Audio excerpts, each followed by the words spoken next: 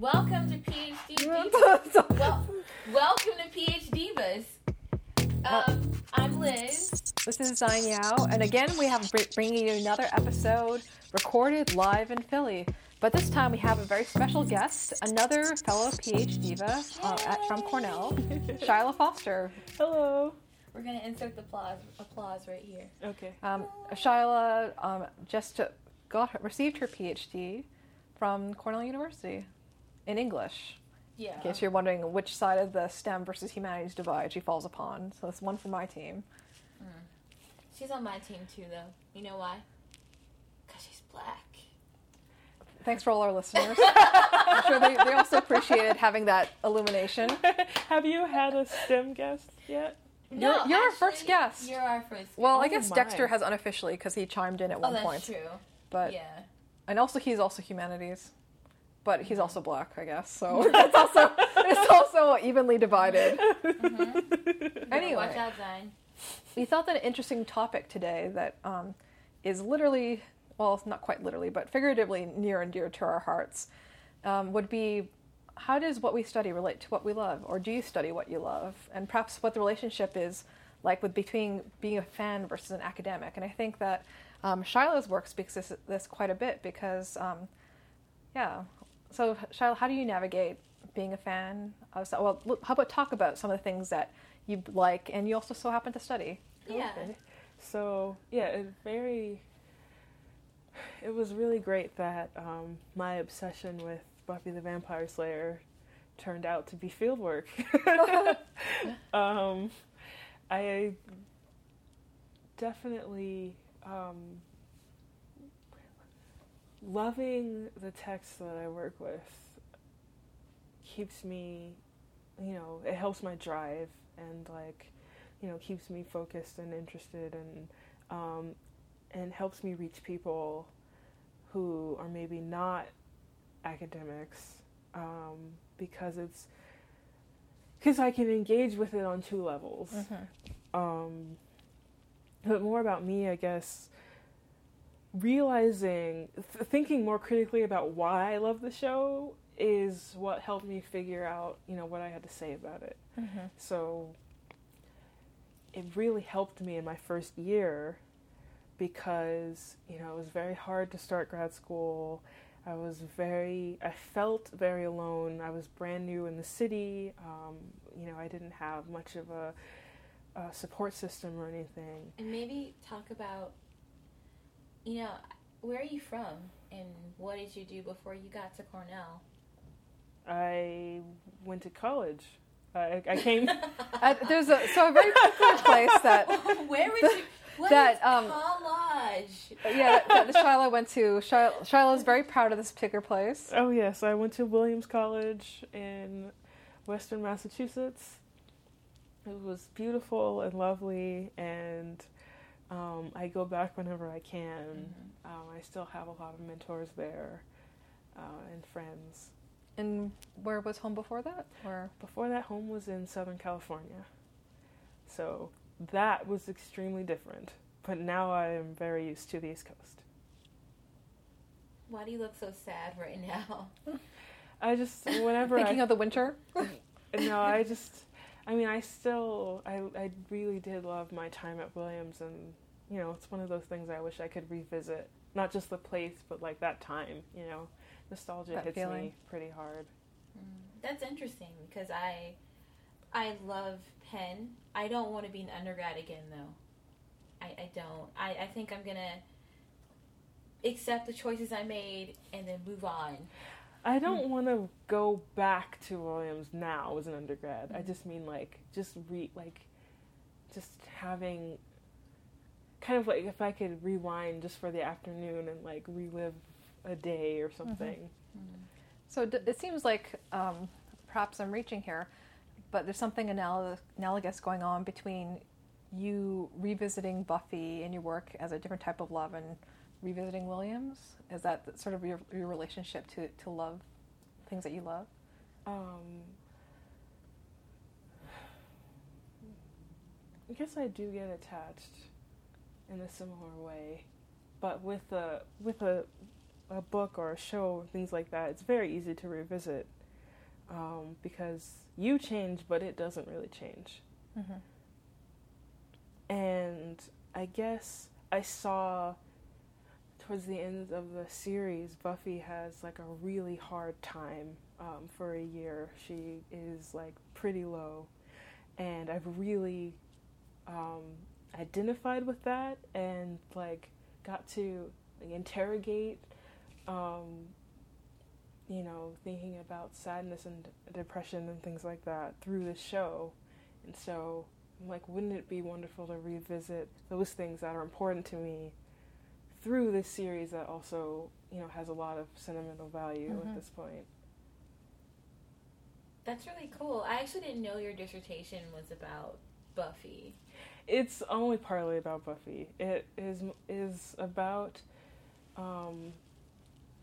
it's about works that really go against our cultural like assumptions about girlhood. Mm-hmm. So things that really work to, you know, disillusion adults about what girls' interior lives are like. So with Buffy, I found it fascinating that they have this bubbly blonde teenage girl who's, you know, the hero and supposed to be like this kind of uplifting can-do person go through a year of being extremely depressed and not wanting to be alive.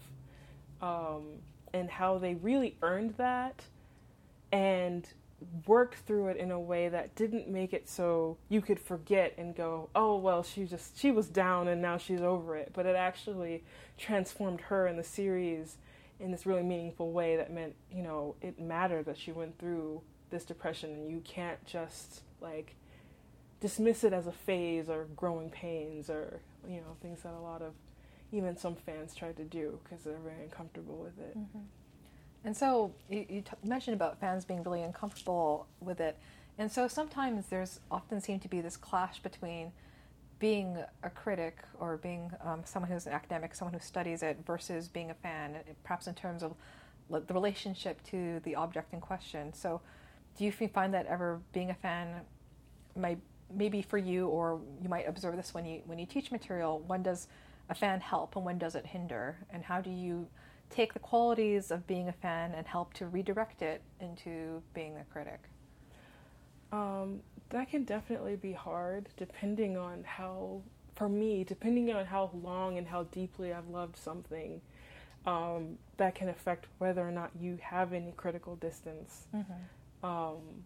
Like there are some things that, like for example, I know that I'm not meant to be a scholar who writes about Michael Jackson because it's too close and I just can't. So you're saying you're not as close to Janet Jackson? I'm saying that because our Shyla has written some stuff on Janet Jackson. I have written some Just stuff a little bit. I've written a little bit about Janet Jackson.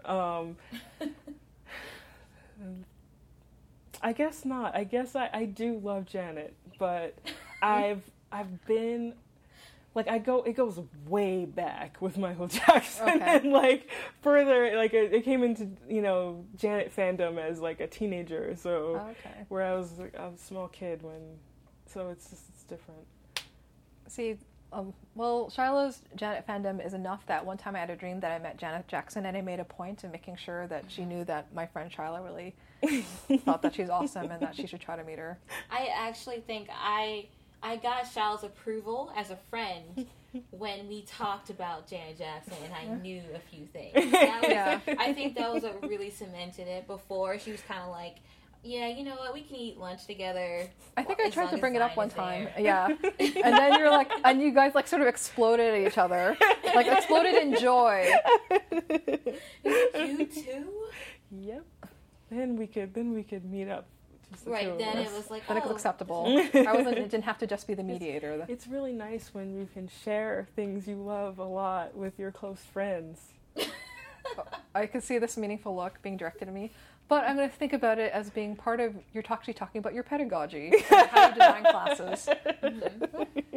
So you can't write about Janet Jackson or Michael Jackson, right? You can't be a good critic of that because you're an extreme fan of it. But what about, I guess, continue your thought there before we went into our fandom conversation?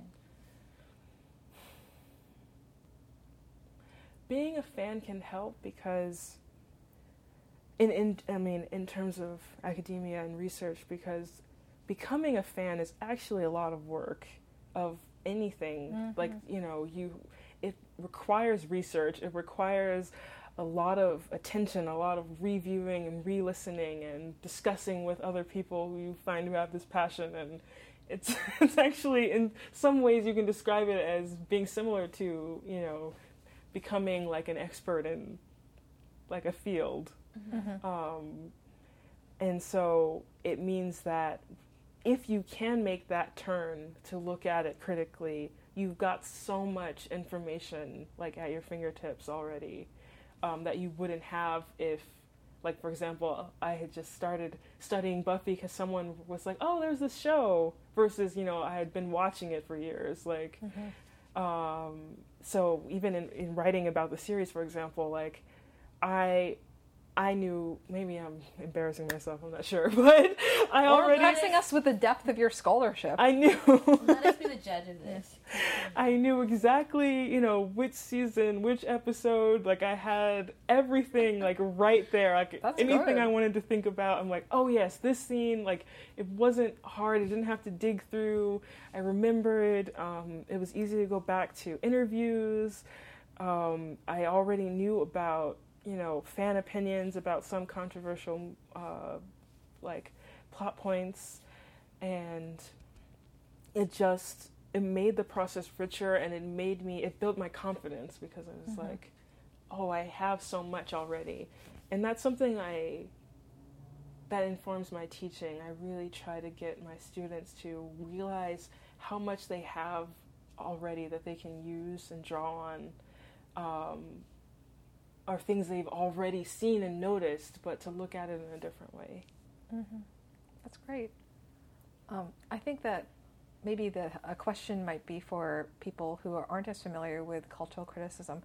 Where does one even begin with analyzing a TV series? Like, what sort of tools do you need at your disposal? Like, what sort of skills are you supposed to learn? Yeah, so you how grow up did you... really liking a show like Buffy, but then how do you approach it as a critic? What vocabularies do you need? What things do you even look at? I would say for my students, it's great to pair TV series and films with, if you can, with critical texts that cite those things. So there actually is quite a lot of Buffy literature. I thought I was special, but I was definitely not. You're still special to us. And and to lay down groundwork about spectatorship, about the male gaze, about what tropes, and I don't know. I guess it depends. I find for me the process is kind of organic and comes out of the specific like material and what students bring up, and what I know are like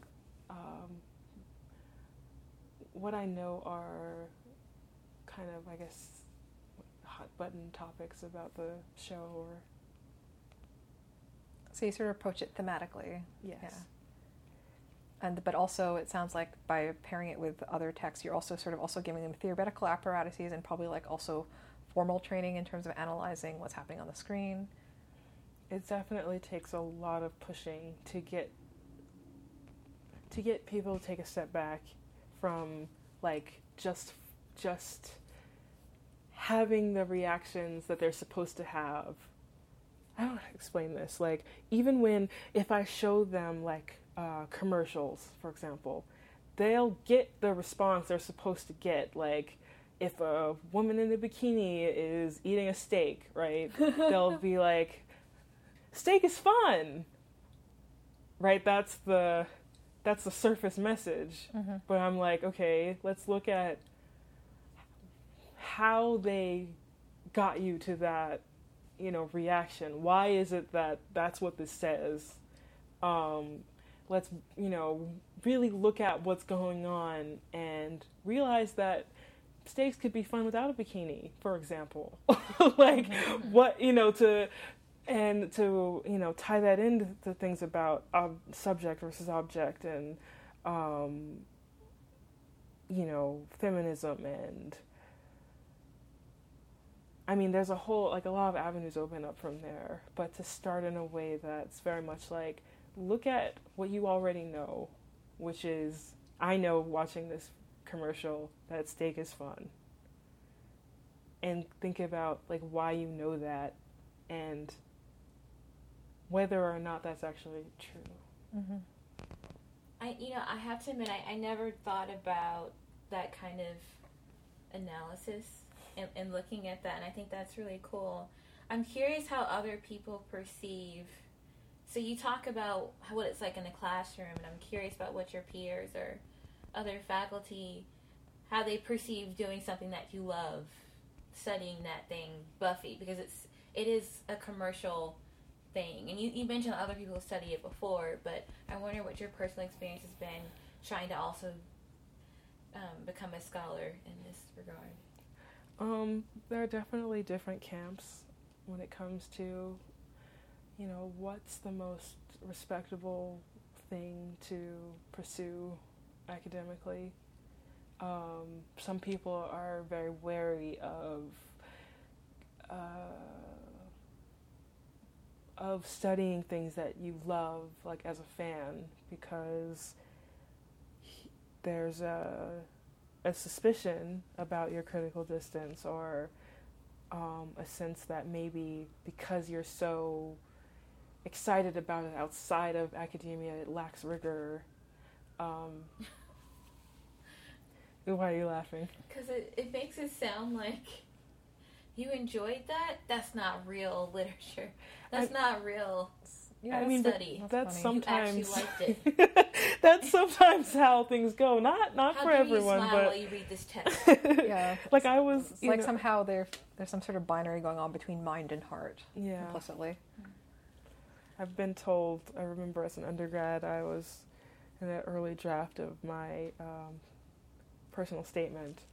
A professor told me, "Don't say you love literature. That's like a terrible thing to say." Yeah, in that's your also letter. advice I've heard as well. Like in graduate school, like don't bother saying that you want to go to do a PhD in English because you love reading. Yeah, she said, but I get the spin of like, that's a cliche. Like clearly you're applying because you love literature, but that wasn't really her point. It wasn't like they already know that. It's more like it's so unprofessional to say that you love literature. Yeah. And she was like, isn't it, it's like, someone who goes to vet school would never say they love animals. That was her like analogy, even though that's not true. Yeah, it's like we know people who were pre-vet and now are in vet school. Yes, so. I have many residents and former residents and former students who are vet school people, and they Hey, Katie. say yes. Yes. Yeah, I think, and also there's, of course, this sort of bias between what's perceived as high culture versus low culture, and the bias perhaps against things that are too close in the present, and I think that there's a lot of camps. I've definitely encountered some people who are very against analyzing popular culture. Do you think you have to work harder to not to do the work itself, but to legitimize the work that you do? And if so, what ways have you taken, or do you see people taking? I think that many people have taken up that battle of like trying to legitimize cultural studies. I don't know how efficiently I fight that battle. I'm kind of like, if I'm going to be here, I need to feel very passionately about the things I'm studying, and I don't only do television. I do literature and critical theory, and it's pretty diverse. I think the types of texts I incorporate, but I also don't see them as that different. Mm-hmm. I approach, film in a very similar way as how I approach literature. And I know that because they're different mediums, there are different tools that can be used. I think that there's a way to discuss a film in, like, the context of, filmography, and also a way to address it on, like, a narrative level, the way you would a novel. What would you say is the central theme in the things that you've studied? So I know about Buffy and womanhood and looking at the internal, thoughts of a girl. And I know from other conversations you've talked about childhood. What would you say is, like, the theme or the one thing that you really got out of what you were trying to study? I guess the main thing I got out of it is that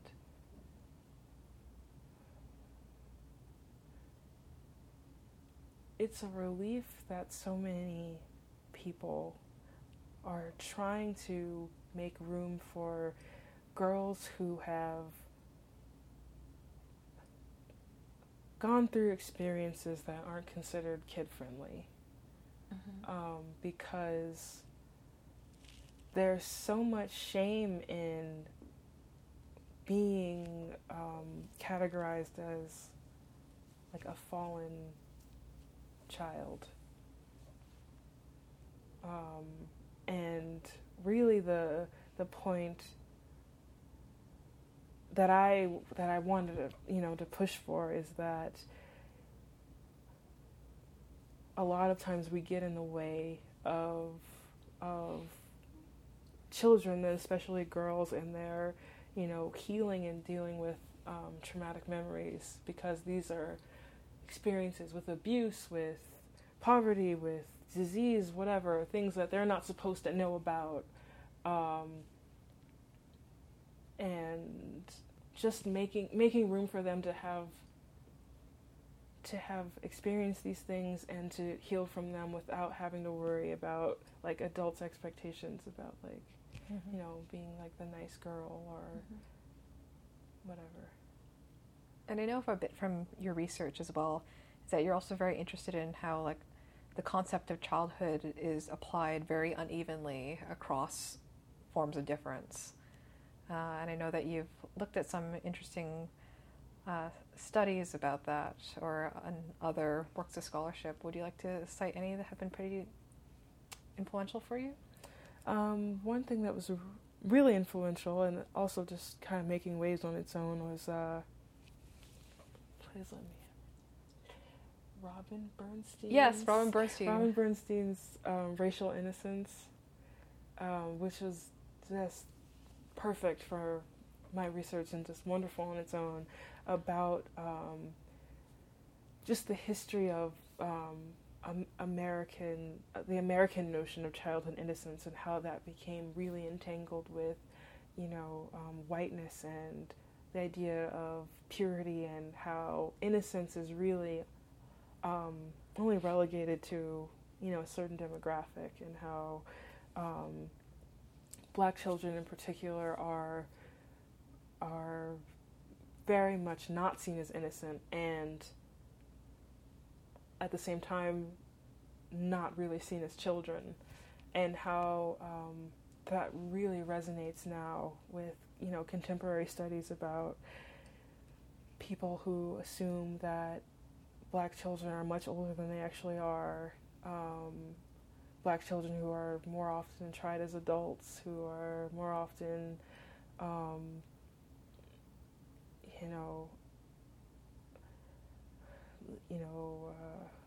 disciplined by police officers at young ages, are more likely to be suspended at young ages, because there's a sense that they're not a group that needs protection.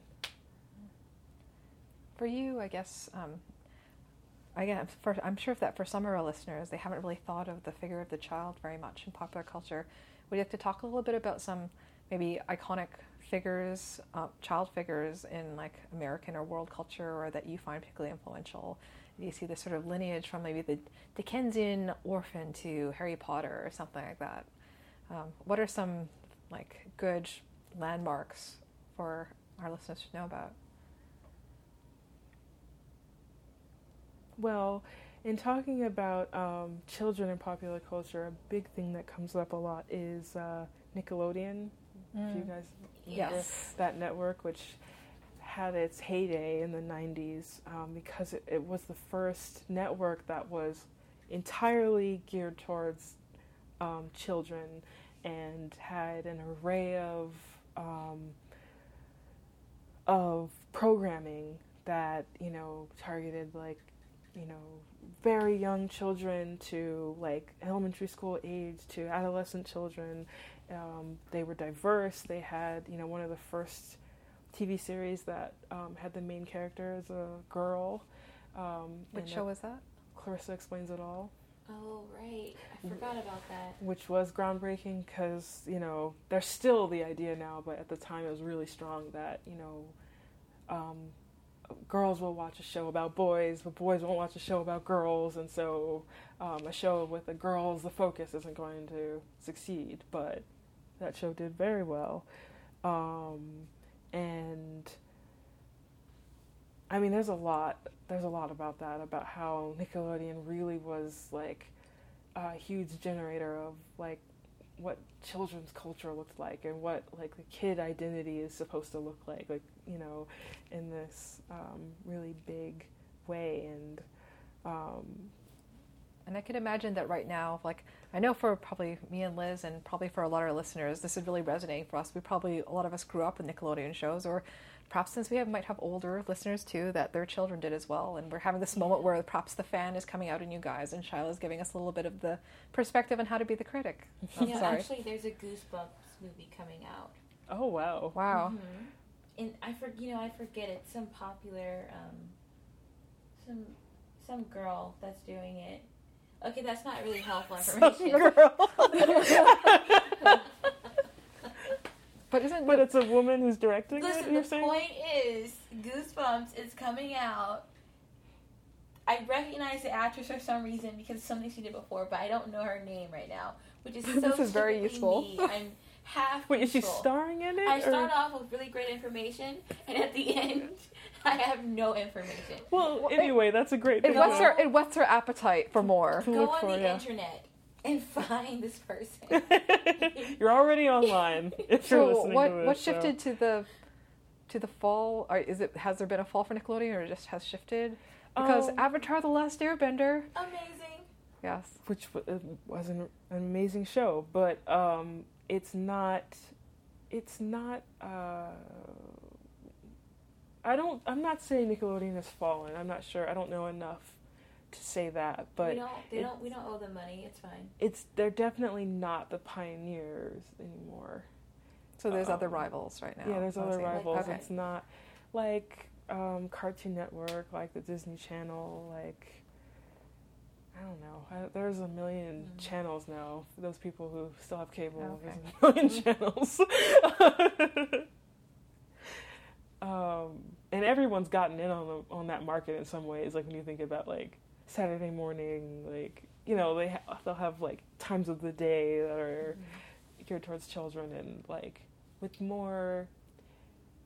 You know, I always thought those commercials were funny. I don't know if you guys remember this, but they would advertise something kind of ridiculous, really unnecessary, but it was totally tailored towards kids, and they would say, go ask your parents if you can buy this. Go ask your parents if you can go get their credit card and get this. And I'm thinking like, whoa. That's what... It's interesting because, you know, children are a huge market, but at the same time, they're not really the ones buying things, even though they're driving the purchase of things. So that is either they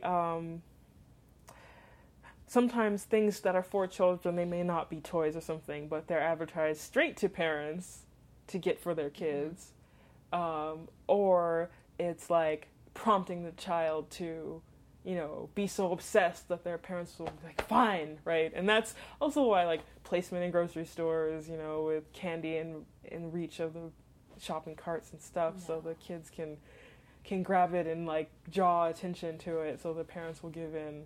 That's the idea.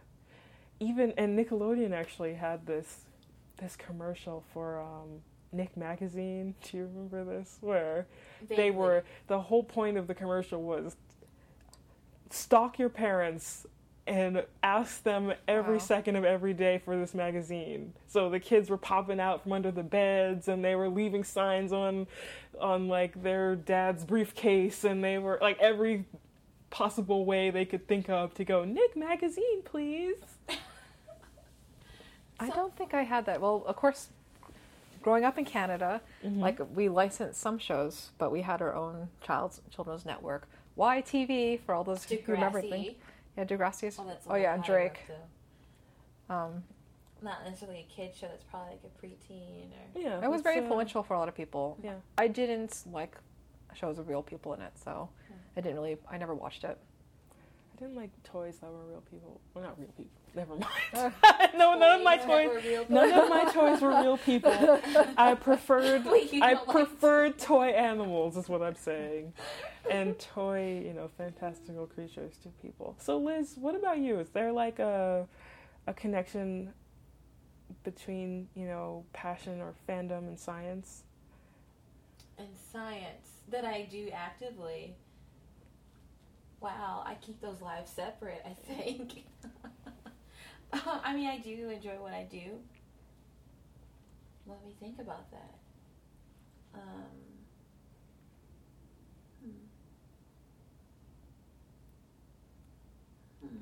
When I first started doing science, I wanted to study energy, and I wanted to recreate what the stars use to make energy on Earth. I wanted to make a fusion reactor.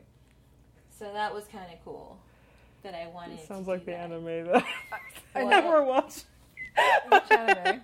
Madoka, because it's Oh. all about like we want to use the energy when you like become this other thing to. Oh yeah, thermodynamics. Yeah, but mine is real. It is real. Anyway. However, I think Liz, I have to just point out that what you just described also sounds like a fantastic origin story It does. for a villain or a superhero, I guess. Oh my god. Think about it. That Think would about be it. It's not that I haven't thought about it. It's just that I get so frustrated when I go to movies. Like, I'm that person that would probably, if I didn't have more manners, just go, that's not right. That's not accurate. I want That's to not see how one of this these works. movies with you. I'm always wondering about things like that. Spider-Man, I forget which one it is. This is the but- one with the guy with the arms. Doctor that he Octopus. grabs. Spider-Man Octopus, 2. and he Spider-Man was running 2. This fission reactor, and I'm like, that is so effing ridiculous. That is not possible. That's not how this works. How much do you have? That's not what it's called. That's not how it works. You'd be dead right now. So the whole time, I'm just like, what? Doesn't make sense. No, look at that. You gotta have like a magnetic barrier. It can't, like that fluid can't touch anything. It's not hot enough. That's not how. Oh Oh my my god. Now need we to have do to a watch separate- this We have to do a later. separate podcast, Science Reactions with It's Liz the whole Wayne. time just thinking like that is not how it works. Time travel. Pseudoscience. How's that working out for you? Okay. All right. Fine. There was this one. I don't know if did you ever watch Heroes? Yes. There was this one episode where there was the guy, the like radioactive man, he was the one who was going to blow up the world in the first season, and they had to whatever. What did they do with him? They bring him up to the And then sky, he blows and he up fly. Yeah, and at one point he had blown up a house first. And there was all this radiation around because he had done this, and they were like, "Here, take this pill, and then it'll like get rid of all the like radioactive poisoning or whatever." I thought there were pills you could help with Yeah. radiation poisoning. Wait. How does that work, though? I believe. Or did I just see this in a video game? Okay, I'm not completely sure, but I'm gonna hypothesize that the radiation affects like your thyroid, and so those pills may be trying to protect. Oh, your iodine thyroid. pills. So the iodine. Yeah, that makes sense. And I don't know what the mechanism is for that protection, but it affects your thyroid. Okay. But there's a reason why we can't go to Chernobyl. Chernobyl. Chernobyl. Okay. We can't go there. It's not okay. You don't want 3 arms. Your body's not meant for that. Would you really grow a third arm? Is that a thing that can happen? No. You can't actually just grow a third arm. Like, after you already have two. You could probably have children. You that can have a come with 3-arm it. baby. Yeah. But could you grow a 3rd arm? I am not popping out a 3-arm baby. No, That's no, but I'm saying, My God, have you thought about it's labor? hypothetical. There have been babies born with many arms. But usually it's because of those conditions. Your But childhood studies. no, this is... We might be able to see it tomorrow, and which we'll talk about in the next episode of PhD Yeah. Divas when we go to the Mutter Museum. Should I? Yeah. I cannot guarantee that we'll see a 3-arm baby, but we will see interesting things. Well, It's been it's been very real. It's been very childlike, very Buffy-like, very imaginative. and definitely, obviously, the theme for Shyla has been love, and I think that it's wonderful to see your passion coming through it.